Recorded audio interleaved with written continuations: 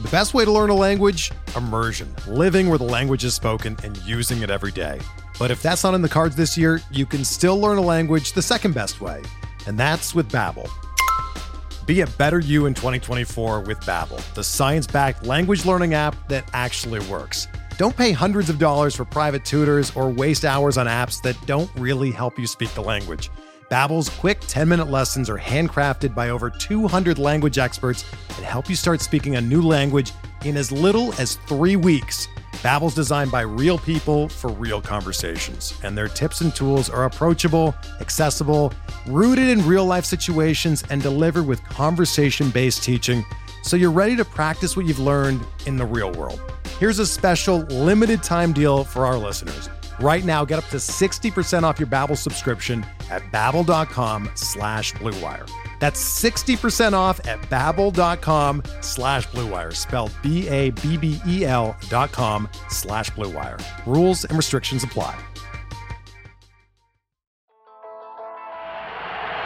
The 1-2 pitch, ball lined to Yount, it's short, he throws, it's over! The Brewers have won the American League pennant! Milwaukee, you have a World Series! Hit in the air, Yount makes a great catch, and Juan Nieves has thrown the first no-hitter in Milwaukee Brewer history! Swings, and there it is! A base hit in the right center! He's done it! 3,000 for Robin! And there's a drive to the left field. This is hit well, and it's gone! Robin Braun! A two-run home run! The Brewers take the lead! Morgan, a smash up the middle, base hit to center! Here comes Gomez! Around third! A throw and the Brewers win!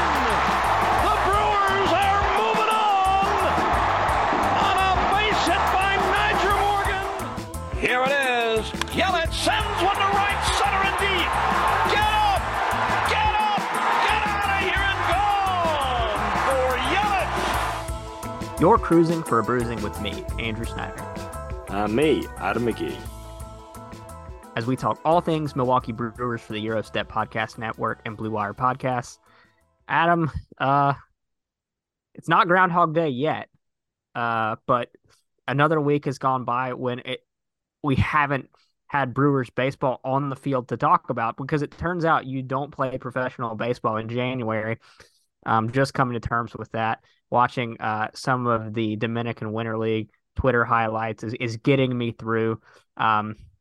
This episode is going to be a little bit more of a grab bag of some things that are just bouncing off my brain, Adam, that I want to run by you. You know, we have a lot of conversations, we have a lot of talks, but sometimes I just need to hear your voice and hear your takes expressed in that Irish accent. But before we get to all of that, Adam, how you doing? Welcome. I'm doing fine. I did see you at one point today say we weren't even friends. We were actors who were filling the world with our many podcasts. So it's quite the range today of descriptions for this whole thing that we're going through. Yeah, you said Groundhog Day. That also distracted me immediately because that's the Bucks' whole deal right now. Although things are looking up for the Bucks, I won't get carried away with that just yet. But for the Brewers, at least, you know, it's still in a place where it's like, yeah, bring back the Brewers. We all want to see the Brewers in action again. How long that will last, who can say? But right now, we all miss them. We sure do, and they were speaking of Bucks, Andrew. I mean, Willie Adames and Freddie Peralta and Owen Miller were all at Bucks Raptors on Tuesday night, and as I shared with you, I did happen to see some of it on my League Pass feed. You get the in-game stuff between timeouts, and Freddie was he was firing some t-shirts to the upper deck, and I don't know if that's advisable given how things have been for him in the last year or so. So looked to be having great fun, big smiles. Him and Willie were having a great time. But just let's get you to the season in one piece, Freddie. Can I channel some of our good friends on the Eurostep Podcast Network by being positive positive pat right here. I'm going to take it as a sign that he's fully healthy and he's ready to go. The shoulder's feeling great. That shirt, the reading on the radar gun, he actually hit 96 on that throw. So that's something to look forward to. Also, if you haven't listened to the Eurostep episode that came out yesterday with Rohan Kadi and Taya Windish, great listen. Eurostep, winning 6, make time for this, talk of the tundra, cruising for a bruising. We got a lot of stuff going on. GSPN.info. So thankfully, Adam, the Milwaukee Brewers and our beloved Matt Arnold, who has been the maker of news several times this offseason, mostly with trades and one signing, he decided to make another signing the night before we record a podcast instead of 20 minutes into a second podcast. So I appreciate that. You don't know that he might do that too. Don't tempt fate. Don't threaten me with a good time. I always love anytime I have an excuse to scroll through people's baseball reference pages. And we're going to get to that news in a minute, but I want to touch on something that branches off a little bit from some of what we talked about last week. MLB.com conducted those surveys where they talked about prospects and, who had the best tools, most underrated, that sort of thing. But another prominent baseball publication has released their top 100 prospects list going into the season. Baseball America, I'm a subscriber. I know no free ads, but they do great work, and we're going to use them to talk about a lot of things when it comes to prospects and eventually the draft this summer. Adam, I'm gonna be stocked and loaded on draft knowledge going into next year, so that's gonna be great for me. But they came out with their top 100 list, and the most notable name that is near the top is going to be Jackson Chourio, obviously coming in at third ranked on that list. Ahead of him, though, are Gunnar Henderson and Corbin Carroll, Corbin Carroll will be in the big leagues with the Diamondbacks immediately from opening day on. Gunnar Henderson should also have a chance to do that with the Baltimore Orioles. And then at that point, Adam, once they are no longer eligible for this list, in theory, assuming nothing crazy happens with performance or health, the Milwaukee Brewers will have the top-rated prospect, according to Baseball America. Adam, this is something that a lot of sports fans just don't get to experience. Having somebody that's at the top of the mountain, you have gotten to experience what it feels like to go on the ride of prospect to best in the world with Giannis. But what are your thoughts on... That's a very different journey. Oh, Giannis was certainly not the number one prospect. I don't want to give what's probably the much closer to reality version of that I've lived through, because it will spook a lot of Milwaukee sports fans. But the version of that was maybe closest to, oh, well, look, everyone is saying this is the guy, was Jabari Parker. And that didn't work out quite as well. So yeah, the Giannis trajectory is much more fun, and maybe, I guess in some ways, Chourio has his rise has been meteoric, and he's come on the radar a little bit later to some other guys. So we can work it to fit that way instead of being, when you've got a prospect that good. I did see though, Kurt Hogue, Adam McCalvey, plenty of others trying to work out, is this, like, as is, number 3, is that the highest rated prospect the Brewers have ever had?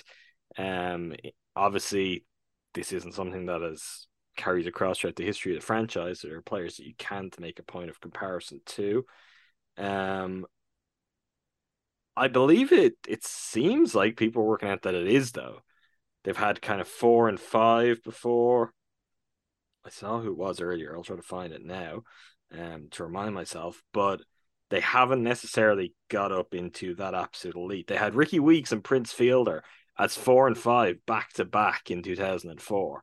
But that seems to be the previous high mark that anyone could find in terms of prospect rankings. So truly unprecedented times, uncharted territory for the Brewers. Yeah, and as you mentioned, it really does just seem like it's a matter of time before Jackson Chourio is probably the number one prospect in baseball. Yeah, and that's the the range that you get in when you start talking yourself into, okay, this guy's going to be the next Ryan Braun, a guy that just comes up through the organization and becomes that franchise cornerstone for however many years. I just want to go through Baseball America's top prospects throughout the last decade in the Brewers organization on a yearly basis, and it shows you how much better of a position they are in terms of having a high ceiling talent in that top spot, even just for the organization. 2014, Jimmy Nelson. 2015, Tyrone Taylor. 2016, Orlando Arcia. 2017 and 18, Lewis Brinson. 2019, Keston Hiura. 2020 and 2021, Bryce Terang. And last year, going into the season, they had Aaron Ashby at the top. So seems to be a lot higher ceiling player based on where he's been ranked relative to the rest of baseball. Also coming in at number 34 on the list is Sal Frelick. Frelick mentioned in the Brewer system write-up about having the best hitter for average in the organization. They also list him as the best athlete, which is impressive and surprising when being in the same organization as Garrett Mitchell, because we know that game-changing speed that Mitchell has. Rowdy Tellez is in the organization too, of course. That's true as well. He was not eligible for this voting and ranking. So if he had been there, then we would have been talking about who was second, because we would have already been assuming who number one was. So definitely don't want to disrespect Rowdy's athleticism there in the Discord. I was thinking to myself earlier, Andrew, that I hope we get to see a Rowdy Tellez still on base early in the season. This is not even a bit. I was thinking to myself today, I was like, damn, it was great when Rowdy stole that base. Need more. I think about it hourly, actually. Anytime I'm depressed, which is often, I'm just like, remember that time Rowdy Tellez stole that base? And then I'm instantly feel better. Yeah, so Sal Frelick did come in at 34th on the list. Their top 5 Brewers prospects in general are pretty standard that you'll see across many publications. Chourio 1, Frelick 2, Weimer 3, Bryce Terang 4, and Garrett Mitchell 5. That being said, it was a little surprising to me to not see Weimer make it in on the back half of this list. Obviously, we know about the throwing arm. We know about the power at times. I think some folks are worried about the strikeout rate, but I think there also might be enough patience in there at some point to make up for it. Surprised me a little bit. Major League Baseball's rankings, or MLB.com's, excuse me, his rankings had Weimer come in at 84th. Something, and we'll move on to the news of the day here in a moment, but I think it's so interesting, baseball compared to other sports, especially ones that you've covered, because we might be going into an NBA draft season, and there's a pretty good consensus around who the collection of like maybe the top 20 guys are going into a draft. But with baseball, it seems like publication to publication, writer to writer, scout to scout, GM to GM, there can be just so much difference in evaluations of players, and one thing, one way or another, can change an entire outlook for a prospect. And, MLB.com has Chourio at 10th, Frelick at 46th, as I mentioned, Weimer at 84th. So a little higher on Weimer than other publications, but lower on the other two guys. So just something of note there. Take all these rankings with a grain of salt. These guys do the work. They're great at their jobs. They're talking to the right people, but baseball is just such a weird sport to evaluate compared to others, I think, just because of how much development it takes to get to point A to point B in terms of you're in pro ball. What do you look like as a major league player? I don't know if you had any thoughts on that. It's just a massive pool because of the number of positions and because of the depth required. It's very, very different, for example, compared to the NBA. From my limited knowledge, I don't think it's that dissimilar to NFL in a lot of ways. And I think a lot of other sports, if we're to take to football or soccer worldwide, there's no need to rank prospects in this kind of regimented way. But the idea of consensus, like you could achieve in the NBA, or I guess even the NHL too, which more closely mirrors NBA, is much. It's not even as rare, or it just doesn't make a whole lot of sense. So you are going to get this big gap, and what's 20 or 30 places? I think if you're factoring into the top 100, you're pretty good. If you're a top 100 prospect in baseball, there are guys to be excited about. And obviously there is a rarefied air if you get right up towards the top, like Jackson Churio and like even Marcel Frelick is. That's something to get excited about. But yeah, to me, it just, part of it, I guess, just has to be taken with a lot more than a grain of salt, because of the unknowns that are involved in a lot of this. But it's such a big pool that if you were to drop within, say, an evaluator's positional rankings 2 or 3 spots by a very fine margin, that could drop you 60, 70 spots overall. So I guess there's a point where I wouldn't put too much attention into it. You just want guys to be on the radar towards, this is one of the better prospects around right now, and the Brewers are plenty of those guys. Yeah, and it's just I think it is helpful because it gives us something to talk about in January, and just gives reason for disagreement and discussion around the industry. And I think doing that and looking out for something with a player that you might not have noticed is something that's just helpful in evaluation and just enjoying the sport for me. I mean, the thing is about these Brewers prospects, for me and you and our listeners and Brewers fans, is we've been watching their Twitter highlights daily for the last year, watching them on terrible MILB streams and whatever it may be, and just obsessing and projecting. And then we get a little bit of a unbiased objective opinion thrown in there, and it can just be worthy of discussion. But yeah, I just wanted to talk about that because it is January and there's not that much to talk about. We're driven by the search for better. But when it comes to hiring, the best way to search for a candidate isn't to search at all. Don't search, match with Indeed.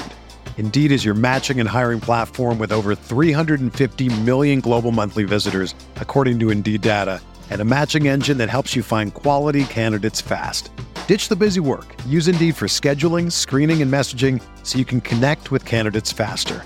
Leveraging over 140 million qualifications and preferences every day, Indeed's matching engine is constantly learning from your preferences, so the more you use Indeed, the better it gets. Join more than 3.5 million businesses worldwide that use Indeed to hire great talent fast. And listeners of this show will get a $75 sponsored job credit to get your jobs more visibility at Indeed.com/Blue Wire. Just go to Indeed.com/Blue Wire right now and support our show by saying that you heard about Indeed on this podcast. That's Indeed.com/Blue Wire. Terms and conditions apply. Need to hire? You need Indeed. Hey, it's Kaylee Cuoco for Priceline. Ready to go to your happy place for a happy price? Well, why didn't you say so? Just download the Priceline app right now and save up to 60% on hotels. So whether it's Cousin Kevin's Kazoo Concert in Kansas City, go Kevin, or Becky's Bachelorette Bash in Bermuda, you never have to miss a trip ever again. So download the Priceline app today. Your savings are waiting. Go to your happy place for a happy price. Go to your happy price, Priceline. But Adam, transitioning to the big news of the day, a signing that has divided Brewers Twitter a bit. It happened while you were sleeping in the dead of the Irish night. Divided Brewers Twitter? Yeah, it did. I saw some positive reactions. I saw some negative reactions. And then I'm like Dwight Schrute, where how is best to sit on a fence. You stick the post in your mouth. So I'm here to sit on the fence and say, you know what? That's fine. But the Milwaukee Brewers have signed former Miami Marlins infielder, outfielder Brian Anderson to a 1-year deal for $3.5 million, and I believe $2 million in additional performance bonuses. Brian Anderson is a player that came up in the Marlins organization. I think he finished 4th in Rookie of the Year voting during the 2018 season. So he was a prospect with a degree of pedigree that performed right out of the gate pretty well. and the last 2 seasons have been hampered by injury. Last year, did not play in very many games, found himself banged up most of the time, and that there are questions about whether or not his surgically repaired left shoulder will hamper him moving forward. Reached the major leagues in 2017, again, had that full-time rookie year in 2018. In 366 games through the 2020 season, he slashed 266, 349, 431, a 111 OPS plus, so an above average hitter. Last year, he regressed to a 222, 311, 346 line. And you know what? Just couldn't stay on the field. His defensive metrics at third base and in right field have been a little bit mixed. If he returns to full health and gets back to being that slightly above league average hitter, this is a fine chance to take. The only question becomes, and we won't know that until Matt Arnold speaks, and we won't even know that in even more detail until spring training arrives and we see what the lineup is like on opening day. What does his signing impact elsewhere on the roster, and who is or is not getting playing time moving forward because he is in the mix? But overall, I think it's a fine buy low to take because there's not a lot of risks there. And if it's not working, you just bail and start somebody else moving forward. But I think I will anticipate this being more of a utility depth piece, splitting time between third base and right field, rather than you're our nailed-on starter for 162 games. Adam, what are your thoughts? Sorry if any of my DMs woke you up. They didn't, thankfully. I'm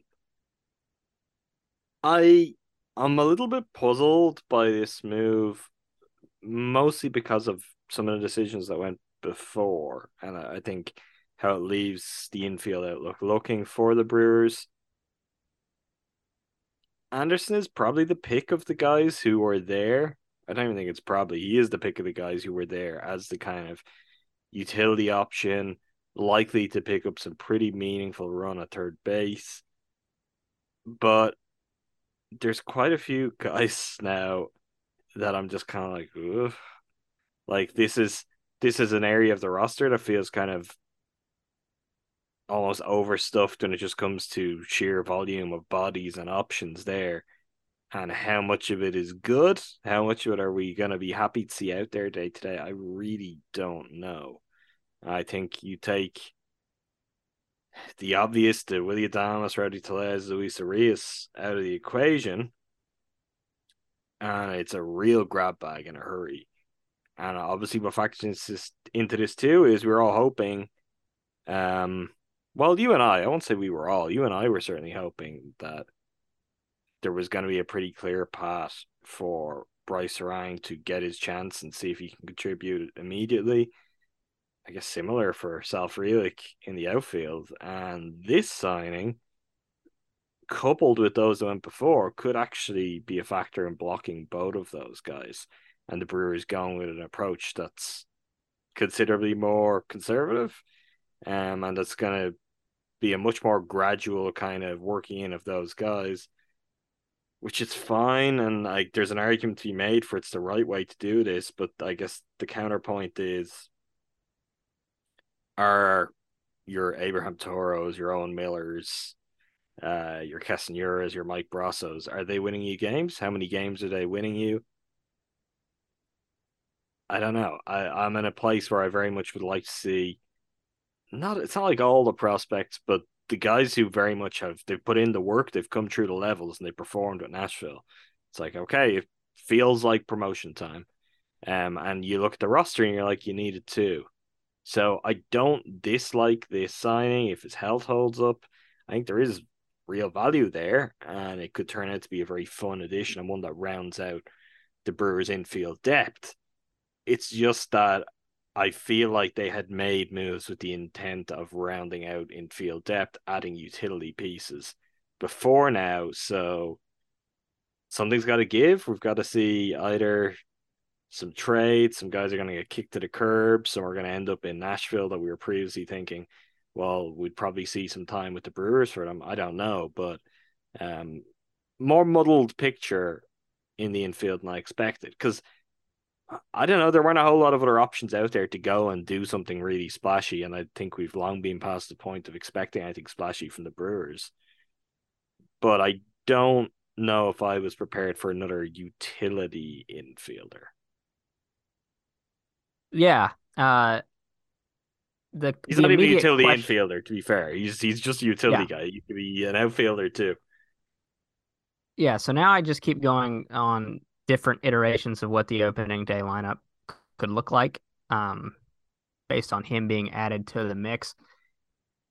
I mean, maybe the most likely is him as your opening day third baseman, but not necessarily like I don't want to say that he's the full on starting third baseman and that we won't see Weecho there and we won't see Bryce Ring at second a fair bit.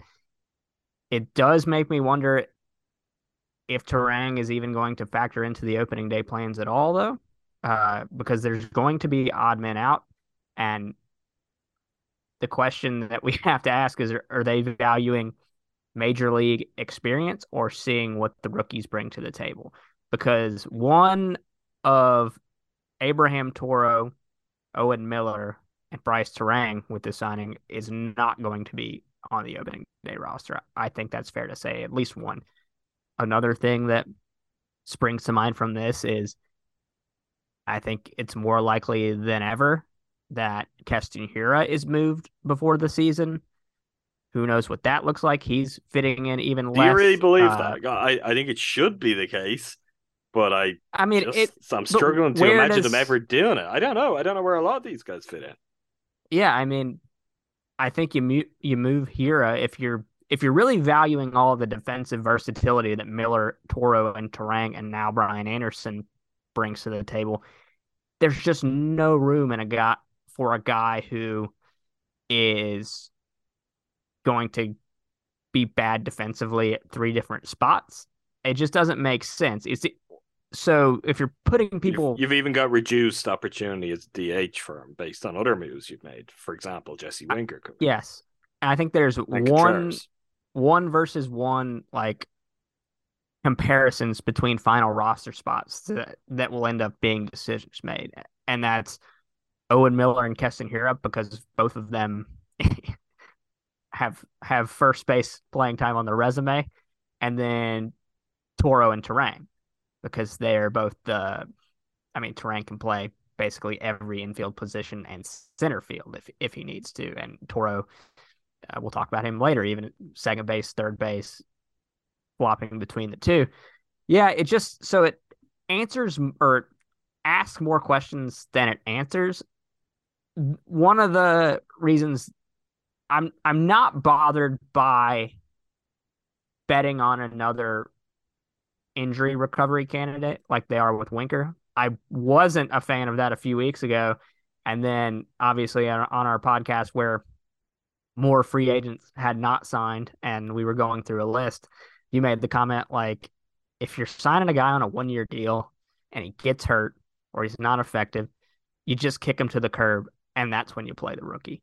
And so I think there's a very like reasonable ripcord option, and you pull that, and if he's not effective or if he can't stay on the field, then some of these things start to sort themselves out. Obviously, the logjam at several of these utility positions lends room for confusion. But at the end of the day, I also don't mind having the options to see what happens in the spring, because we'll get a big idea in the spring about how healthy is Brian Anderson. Is he ever going to fully recover from what happened with that left shoulder? He had the back spasm last year.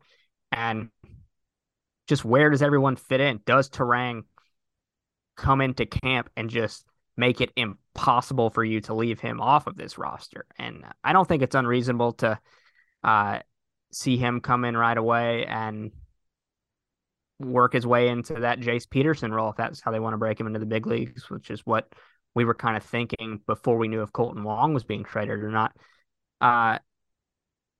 What Anderson brings to the table is clear. If he's healthy, it's basically Luis Arias level production, a slightly above league average bat, good contact skills, good on base skills, a little bit of power. Hit 20 homers in 2019, and that was his career high. And then he did hit 11 in that 60 game sample in 2020, which was probably his best stretch with a 116 OPS plus. And I guess at the end of the day, we're just left asking the question, what does he have left, and who's going to play their way into a role?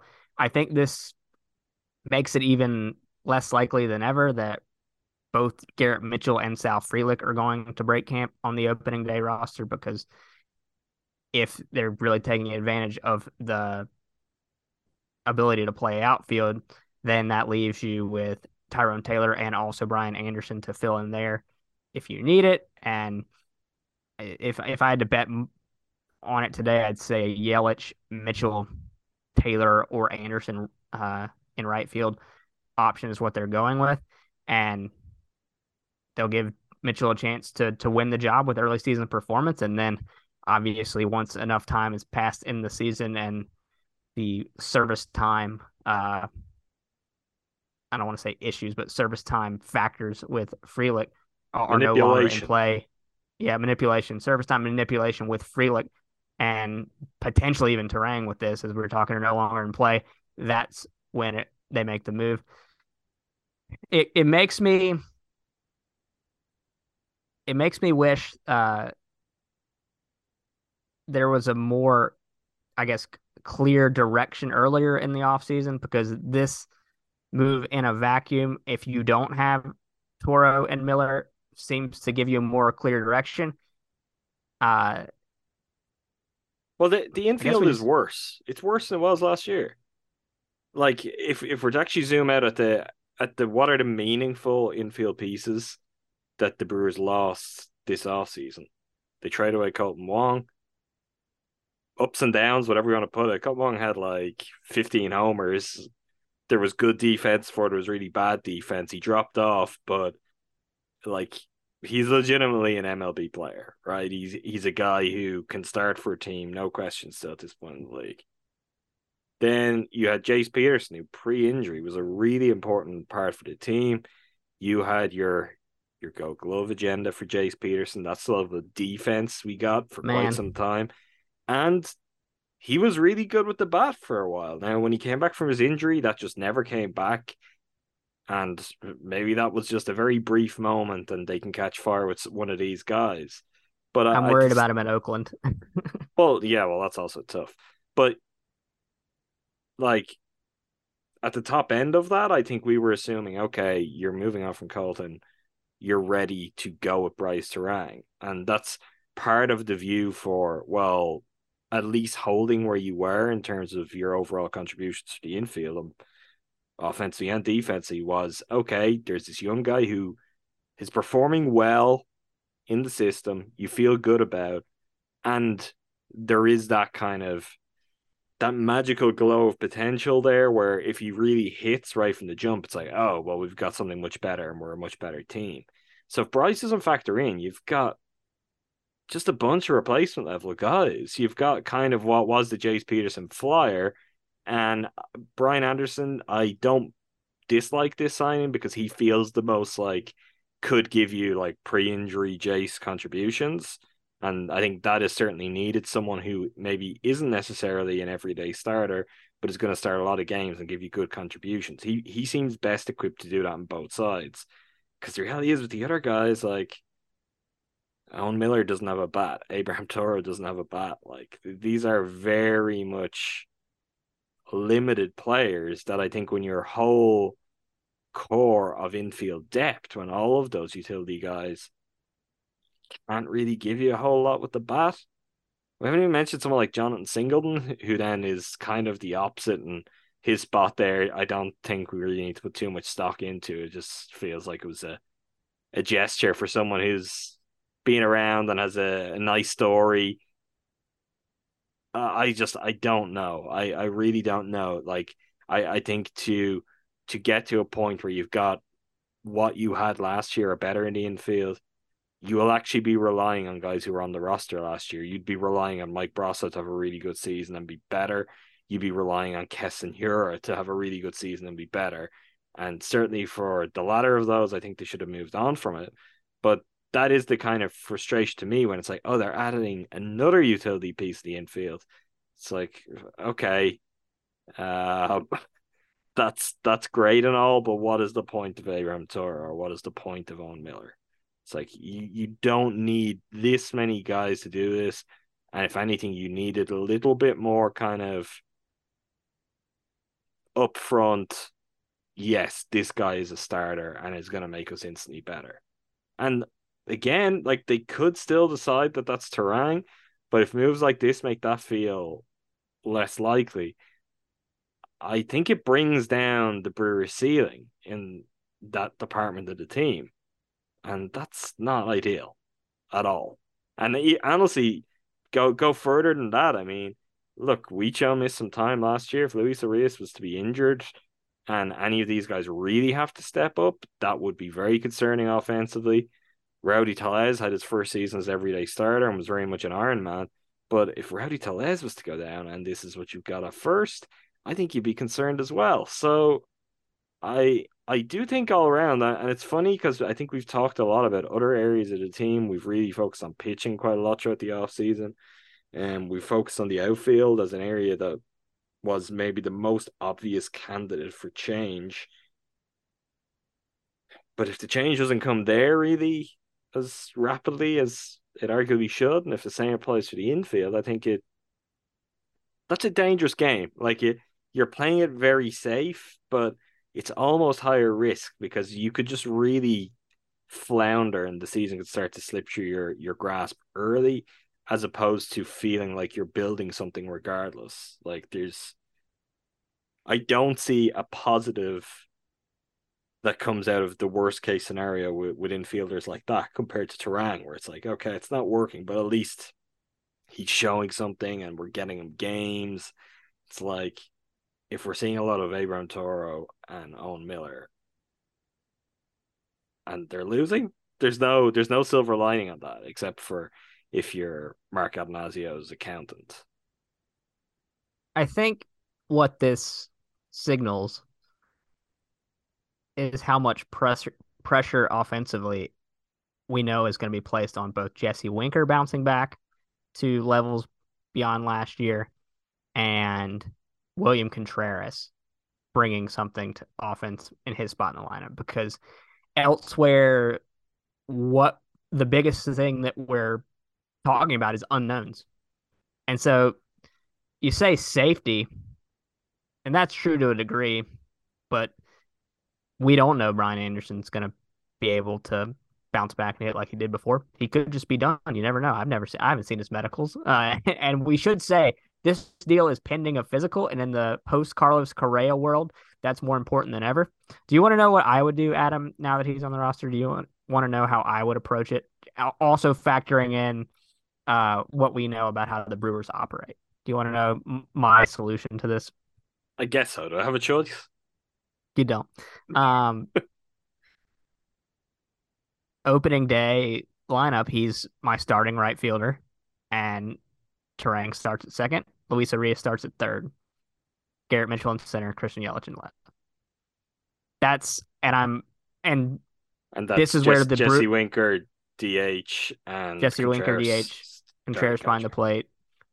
Rowdy, Willie. We'll just throw all the names in there so no one feels left out. Oh, I like that. I mean, that's more fun than what I think we would already concede they're almost certainly going to do. Like, it won't be all of that, even if they do surprise us and Bryce Terang does factor in or whatever it is. I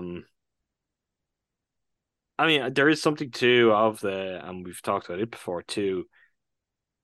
Tyrone Taylor is not at the Keston Hiura stage, but he's not a million miles off it either, where it's kind of like, yeah, okay.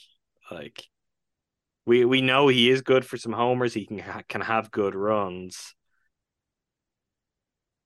But what is the upside here? What are we really building towards? What is playing him giving you the best chance of? That's a different matter, and it's one at this point that I don't think it inspires the greatest confidence.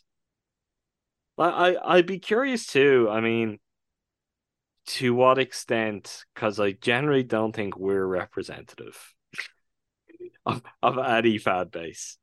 But to what extent, like, if you ask 100 Brewers fans, how do you feel if, for example, if it's Tyrone Taylor starting and the Brewers are going into the season and they're like, you know what, this is the year where Keston here is finally going to figure it out.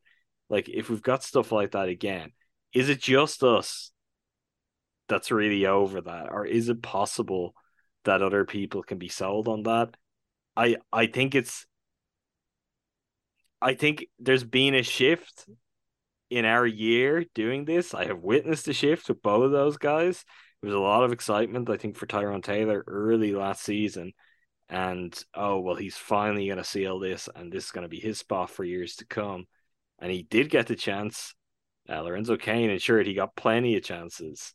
And by the end of the season, the Brewers are like, Esteury Ruiz, Garrett Mitchell, anyone, please help us. Please, someone. And Garrett Mitchell did go and take that chance, at least in the short term. But just not having anyone like the Contreras and Jesse Winker, however any of that works out, and obviously with Contreras, there's not really reason to believe that's not going to work out. They're at least like clear upgrades and proven players. Sure, there's concerns over Winker, but you can see very clearly what they're doing. And when you're looking at where the Brewers were last year and what they lacked, it's like, okay, makes sense. That's a good solution. They don't have that in the infield. They just don't. And again, all it takes is something to go slightly wrong, particularly as this is the area you would like to think Contreras and Jesse Winker are going to help you with this. Garrett Mitchell with a full season that he looks strong and he helps you with this. But this is also the department that the Brewers were most reliant on for producing offense and for a lot of their best defense last year too. So it's not exactly the position that, although you wouldn't want to go out and be like, oh, well, we've got like 3 guys who could legitimately start at first. They're all as good as each other. We saw even with lesser options last year, we don't want to give Craig some of those decisions to make all the time, because the more options in some spots, maybe the greater chance of a wrong decision. Just the second and third and what way that fits out is very much up in the air. And at this point, I don't think it's going to be resolved in a way that's apparent to us until we get into the season. And then we may spend the whole season talking about it not being resolved. And even tied to that is, well, what's Luis Arias' best position? And I think coming out of last season, you and I both agreed at least it's third base. Get him to third base. Well, I don't second even know. base? Second base, yeah. It's just without having anything around that, it's really tough. Because if none of these guys do produce, like, say, Jace early in the season, then that's a real loss, because you need someone to give you that. And if Brian Anderson isn't healthy or can't find something like his previous levels, who are you turning to are these options to give you that? I don't know who it is. Even Brasso, sorry, because I'm still going. But Brasso, the role that was there for him last year, it's kind of reduced too by some of the options that have come in. I mean, he could still be used as a pinch hitter and hopefully have the same kind of results he had in big moments last year. But fewer opportunities to DH for him as well. It's just the construction in this area of the roster is, at this point, looking a little bit unusual. Yeah, that's the whole going in circles aspect of it, is because, Brian Anderson, if he plays third base, that gets Luis Arias to second base, where he grades out better than at short or third. But it also blocks Bryce Terang, who immediately walks into your infield and provides you, probably, according to scouts and that have seen him in the minor league level, above average to well above average defensive second base. So it's a lot of options the reason to get these kind of options, though, is because you don't want to block the path, but you're also doing everything you can to kind of postpone it at the same time. Like, I just hope they don't get caught between the two. Like maybe if you don't think he's ready right now, it would have been great to have someone come in who's like is a clear starting second baseman, is a clear starting third baseman. We show us lining at the other spot, and we have clarity. Like that's what it is. That's going to be our team this year. Whether he comes up and factors in later in the season, that's great. But if you're building the roster for this season under the guise of yeah, we believe, and we need Bryce Strang to be good in the middle of the year, that's great. What are you going to do for the first 80 games? You know, if you don't have an option good enough to carry you through that time, that's kind of a weird spot too. And the answer is this: when you operate financially the way they operate, which is the big elephant in the room, is this is the kind of option you leave yourself with when you refuse to spend real money, and that's just a fact. If you sit out a meaningful free agent market. Now, this is not to diminish the Brewers offseason by any means, because I love the William Contreras trade. I like taking the chance on Jesse Winker. But if your signings are $3.5 million for Brian Anderson coming off 2 injury-riddled seasons, and late 30s Wade Miley for $4 million, another signing I really like. These are the options you're going to be left with, and there's going to be no perfect solution. The other funny thing about all of this is that we spend time worrying over what this is going to do to the lineup early in the season. What happens if this guy doesn't contribute? What happens if this guy doesn't contribute? The fact of the matter is, if the pitching is what it was in 2021, none of this may matter, and we'll be watching a lot of stressful 5-3 wins where Corbin Burns, Brandon Woodruff, and Freddie Peralta delight us, but they can't string runs together. That's what we may be in for, but relying on that after we saw what can happen when injuries pile up in your rotation is not something, I love. Maybe I'm unreasonable and hoping they would have gone out and made a big swing to try and trade for someone like Yandy Diaz, who brings a rock solid offensive profile at third base, defense being whatever it is. But when you're shopping at the dollar store, Adam, sometimes you're going to come home with more risk than certainty. And for what his contract is paying, it very well may be a stopgap option that ends with Bryce Terang starting at second base and Weicho back at third in May. But to your earlier point, then what did you do for a month and a half, and how much damage has it done to your long-term season-wide goals? I don't know. Hopefully Brian Anderson's healthy, makes a positive impact with the bat, and we're looking back at this conversation saying, well, it worked itself out. But I guess it just raises a lot of questions. We should talk. We actually didn't have this on our agenda, but it's probably more important than some of the things we could move on to. We should talk arbitration, the avoidance of arbitration, and the failure to avoid arbitration in one notable case. And while we're talking about the Brewers spending, their off-season business, because this stuff is all kind of very important and noteworthy, Andrew. Yes, it is noteworthy, Adam. So the Brewers avoided arbitration with most of the players that were arbitration I've got the list eligible. I can read through them. I've got it in front of me if you want, because seeing as I sprung this No, I've got Hobie Milner, Victor Caratini, Keston Hiura, Rowdy Tellez, Willie Adames, Eric Lauer, Luis Arias, Devin Williams, Brandon Woodruff all avoided arbitration. Did I miss any there? Abraham Toro is the only one you missed. Adam, why don't you tell us the one man they didn't avoid arbitration with, and the difference in filings? So there is this up-and-comer within the Brewer system, some of you might have heard of. He goes by the name of Corbin Burns. He filed for $10.75 million. The Brewers filed at $10.01 million. And so they're headed to arbitration with their star pitcher.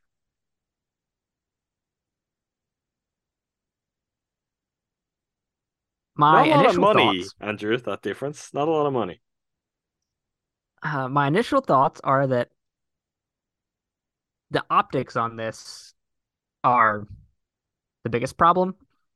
Does it make a meaningful difference in extension and conversations they'll have with Willy Adames, Brandon Woodruff, Freddie Peralta's on his first extension, so maybe not factoring in him. But will the optics of this and looking cheap play a factor into conversations with those players or perception around the league from other players? That's where it rubs me the wrong way. It tells me that something we long knew is that they do not plan on extending Corbin Burnes. If they start slow this year, we will have the unfortunate task of talking about trading Corbin Burnes and Corbin Burnes trade rumors going into midseason. At the very least, I'm sure we'll get to talk about it a lot in the offseason after the 2023 season. But whether or not it's actually a meaningful thing, it's just a bad look. And it seems like, I mean, I've heard the argument like, well, if you're not going to extend the guy, why are you going to pay him? It's a business. This is the process, blah, blah, blah, blah, blah. They're human beings. And like, it's not breaking your budget. It just looks cheap. And it makes everything everyone says about your organization true. Yeah. I mean, I don't know if this matters in terms of perception because everyone already knows they're cheap. Like, Corbin Burnes knows they're cheap. Willy Adames knows they're cheap. He may be further down the road on, sealing an extension if they weren't.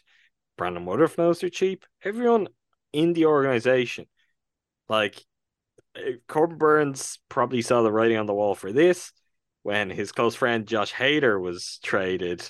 With as much as we can point to the problems, Hader was traded because of what was coming, and that was the increase in salary. And the Brewers were like, nope, get us out of here before we'd have to pay anything. We're interested in you being the best closer in baseball when you're cheap. When you're not cheap, we don't want to part in it. Look, some of that is the realities of the situation. That's fine. I actually think this is what probably Burnes and a lot of people expected. It wouldn't have just been like maintaining the status quo. If you had avoided arbitration here, I think that might have worked towards your perception. You might have surprised some people. Oh, look at the Brewers, just making no fuss. Corbin Burnes tied down for another year. Maybe they're going to surprise us yet. And I do think the other thing with that, as much as like it would be a pretty hard bluff, I think a move like this also doesn't strengthen your position in trades because you can't pretend, oh, we'll just extend them. If you don't give us a good enough offer, we'll extend them. Everyone kind of knows where they're at and what they're doing here. It's just such a stupidly small and trivial amount of money in the sense of what a Major League Baseball franchise is, and for a player of his caliber to get to this point and to go through the to-do of it. And then, if things go poorly, you may not only be looking to trade him, but he'll probably have a few things to say here or there.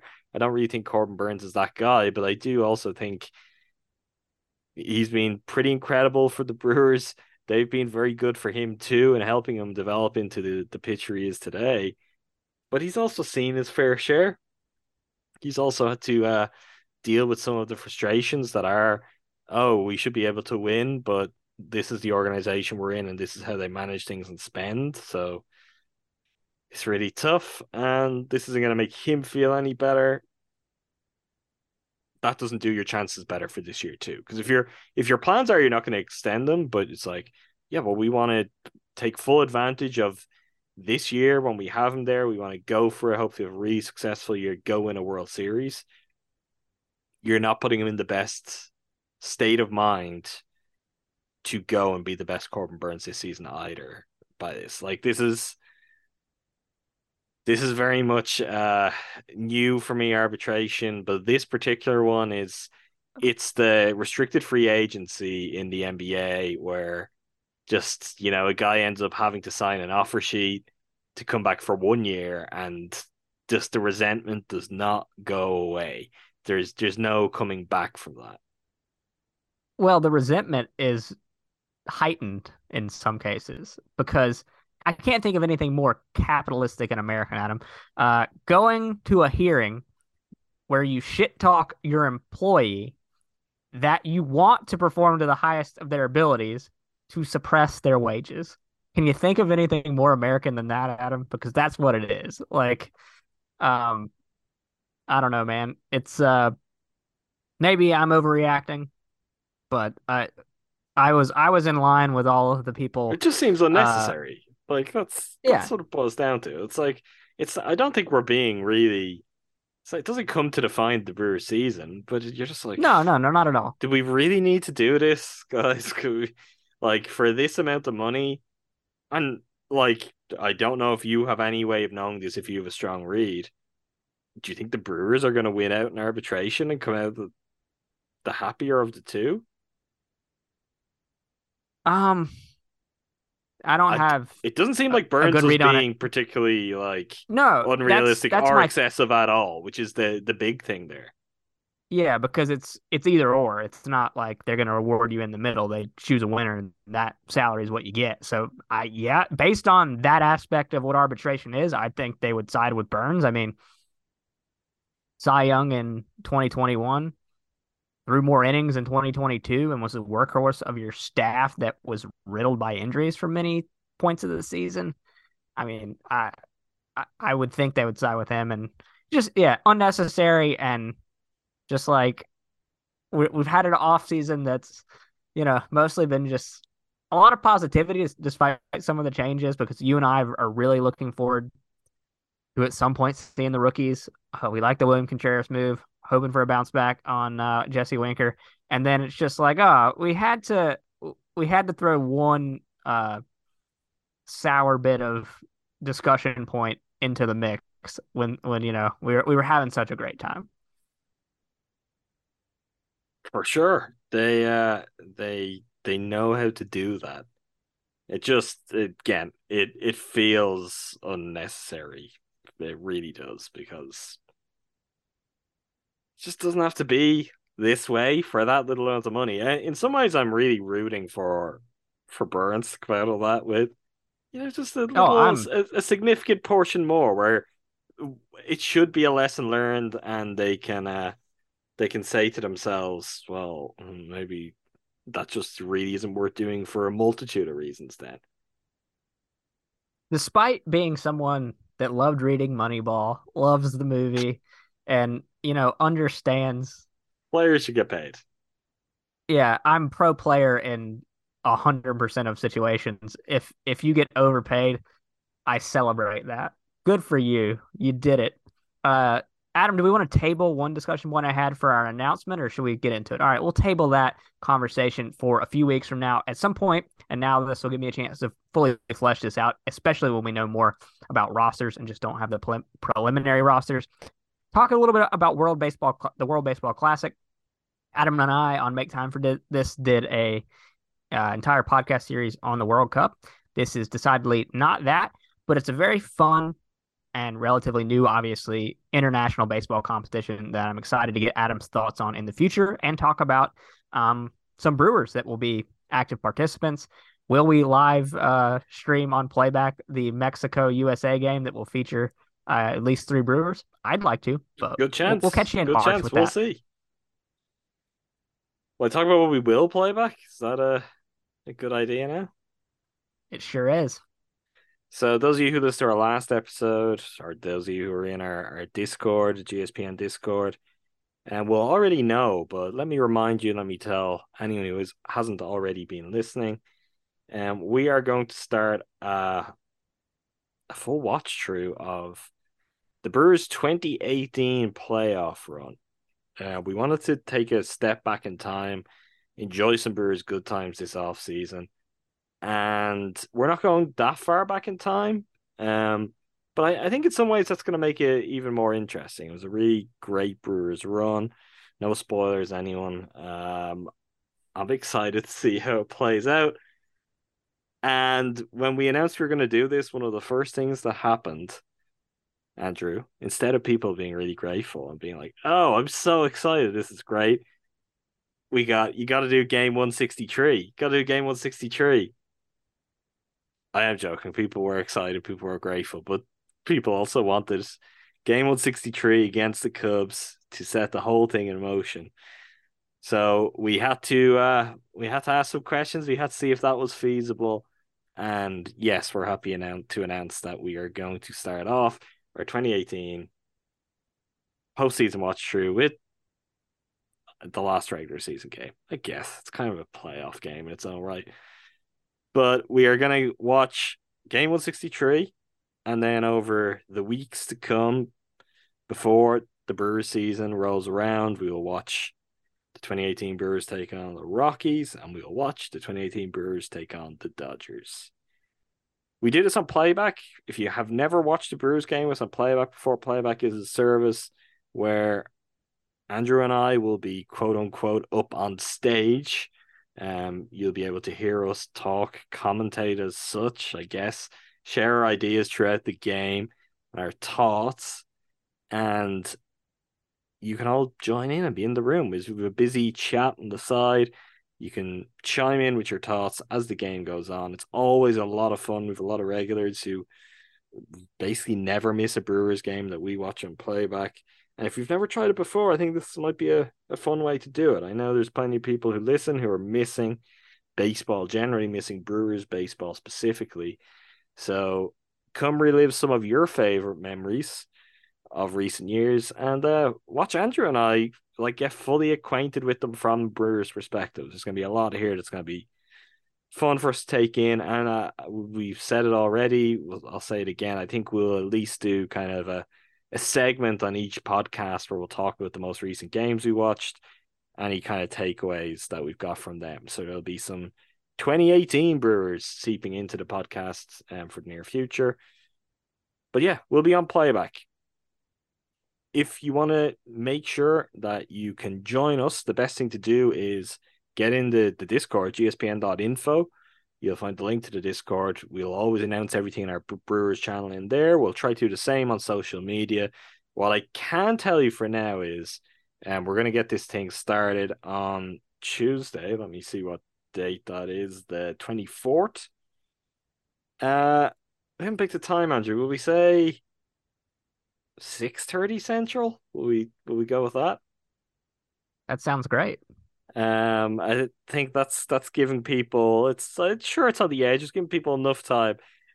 Plus it's not killing Andrew in the Eastern time zone or me on the other side of the world. So I'm just trying to borrow a little bit back there. But from 6:30 Central, we will be watching game 163, Brewers Cubs 2018. You'll find that on Tuesday on playback. Get in the Discord, you'll have the link. We'll look to tweet it out too. And if you've any other questions or you can't find it, just get us on Twitter. And we'll be happy to point you in the right direction. I have a sleep disorder, Adam. So if we want to start at midnight, I'm ready to go. I'm looking forward to that. I obviously watched these games as a neutral at the time. But you know what? I'll sit down with you and our friends, crack a no free ads beer, and just watch it as if I'm watching it for the first time with the love and anxiety for the Milwaukee Brewers that has been flowing through my body throughout the last year. I'm looking forward to that, and should be a fun time. It should. Until the next time. Maybe then, probably just after that, you'll hear from us next, barring anything big and splashy from the Brewers. Make sure you subscribe to us wherever you get your podcasts. Andrew ran through all of the other GSPN shows earlier, whether it's Bucks, Packers, pop culture. Go subscribe, listen to the relevant feed. You won't be disappointed. Maybe you'll be disappointed, but I'm just going to say you won't be.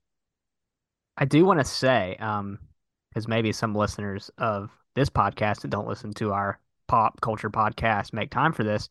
We talked about The Last of Us on the last episode, an HBO show that's based off of a very popular game. So I'm sure baseball fans play video games. So if you like The Last of Us, listen to that episode. Yeah, Andrew and I talked through it. Make time for this. We talk movies, we talk TV. It's mostly movies, but we talk TV. We'll have a music episode coming up soon. We did all of our World Cup episodes there. It's basically the place for everything that isn't Bucks, Brewers, and Packers here at GSPN. In addition to that, if you want to kind of interact with us more often, go back and forth with your thoughts on episode, you can, of course, do that in the Discord. We appreciate those of you who do. But we've also been getting involved on Repod, platform which is specifically designed for all things podcasts. You can list our episodes on there. You can follow Cruising for Bruising. You can go back and forth and reply on each episode. There's basically a forum of such opens up where if you have any thoughts on any of the Brewers topics we brought up over the course of an episode, anything we said, let's hear them. Positive, negative, let's talk through it all. Join repod.com/cruising for bruising. That will get you to the Cruising for Bruising page. You can download the app. It's been good across multiple of our podcasts. We've got active people involved. It's been a lot of fun so far. So make sure to set up on Repod and come chat with us. All right, Andrew. I think that pretty much does it. Until next time, thanks again to all of you for listening. Thank you, Andrew. Get your Brian Anderson talking about Brian Anderson jokes ready.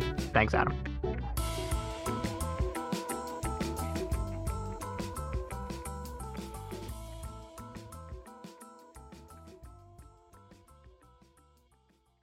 Everyone is talking about magnesium. It's all you hear about. But why? What do we know about magnesium? Well, magnesium is the number one mineral that 75% of Americans are deficient in. If you are a woman over 35, magnesium will help you rediscover balance, energy, and vitality. Magnesium supports more than 300 enzymatic reactions in your body, including those involved in hormonal balance. From functional medicine doctors to mental well-being and female hormone experts, we all know that magnesium is the one mineral to improve all aspects of well-being and health. But which one?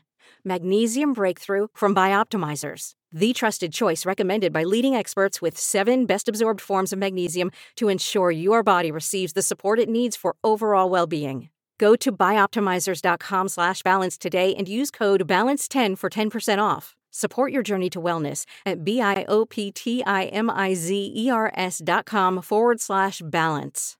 Magnesium Breakthrough from Bioptimizers, your foundation to optimal health and vitality.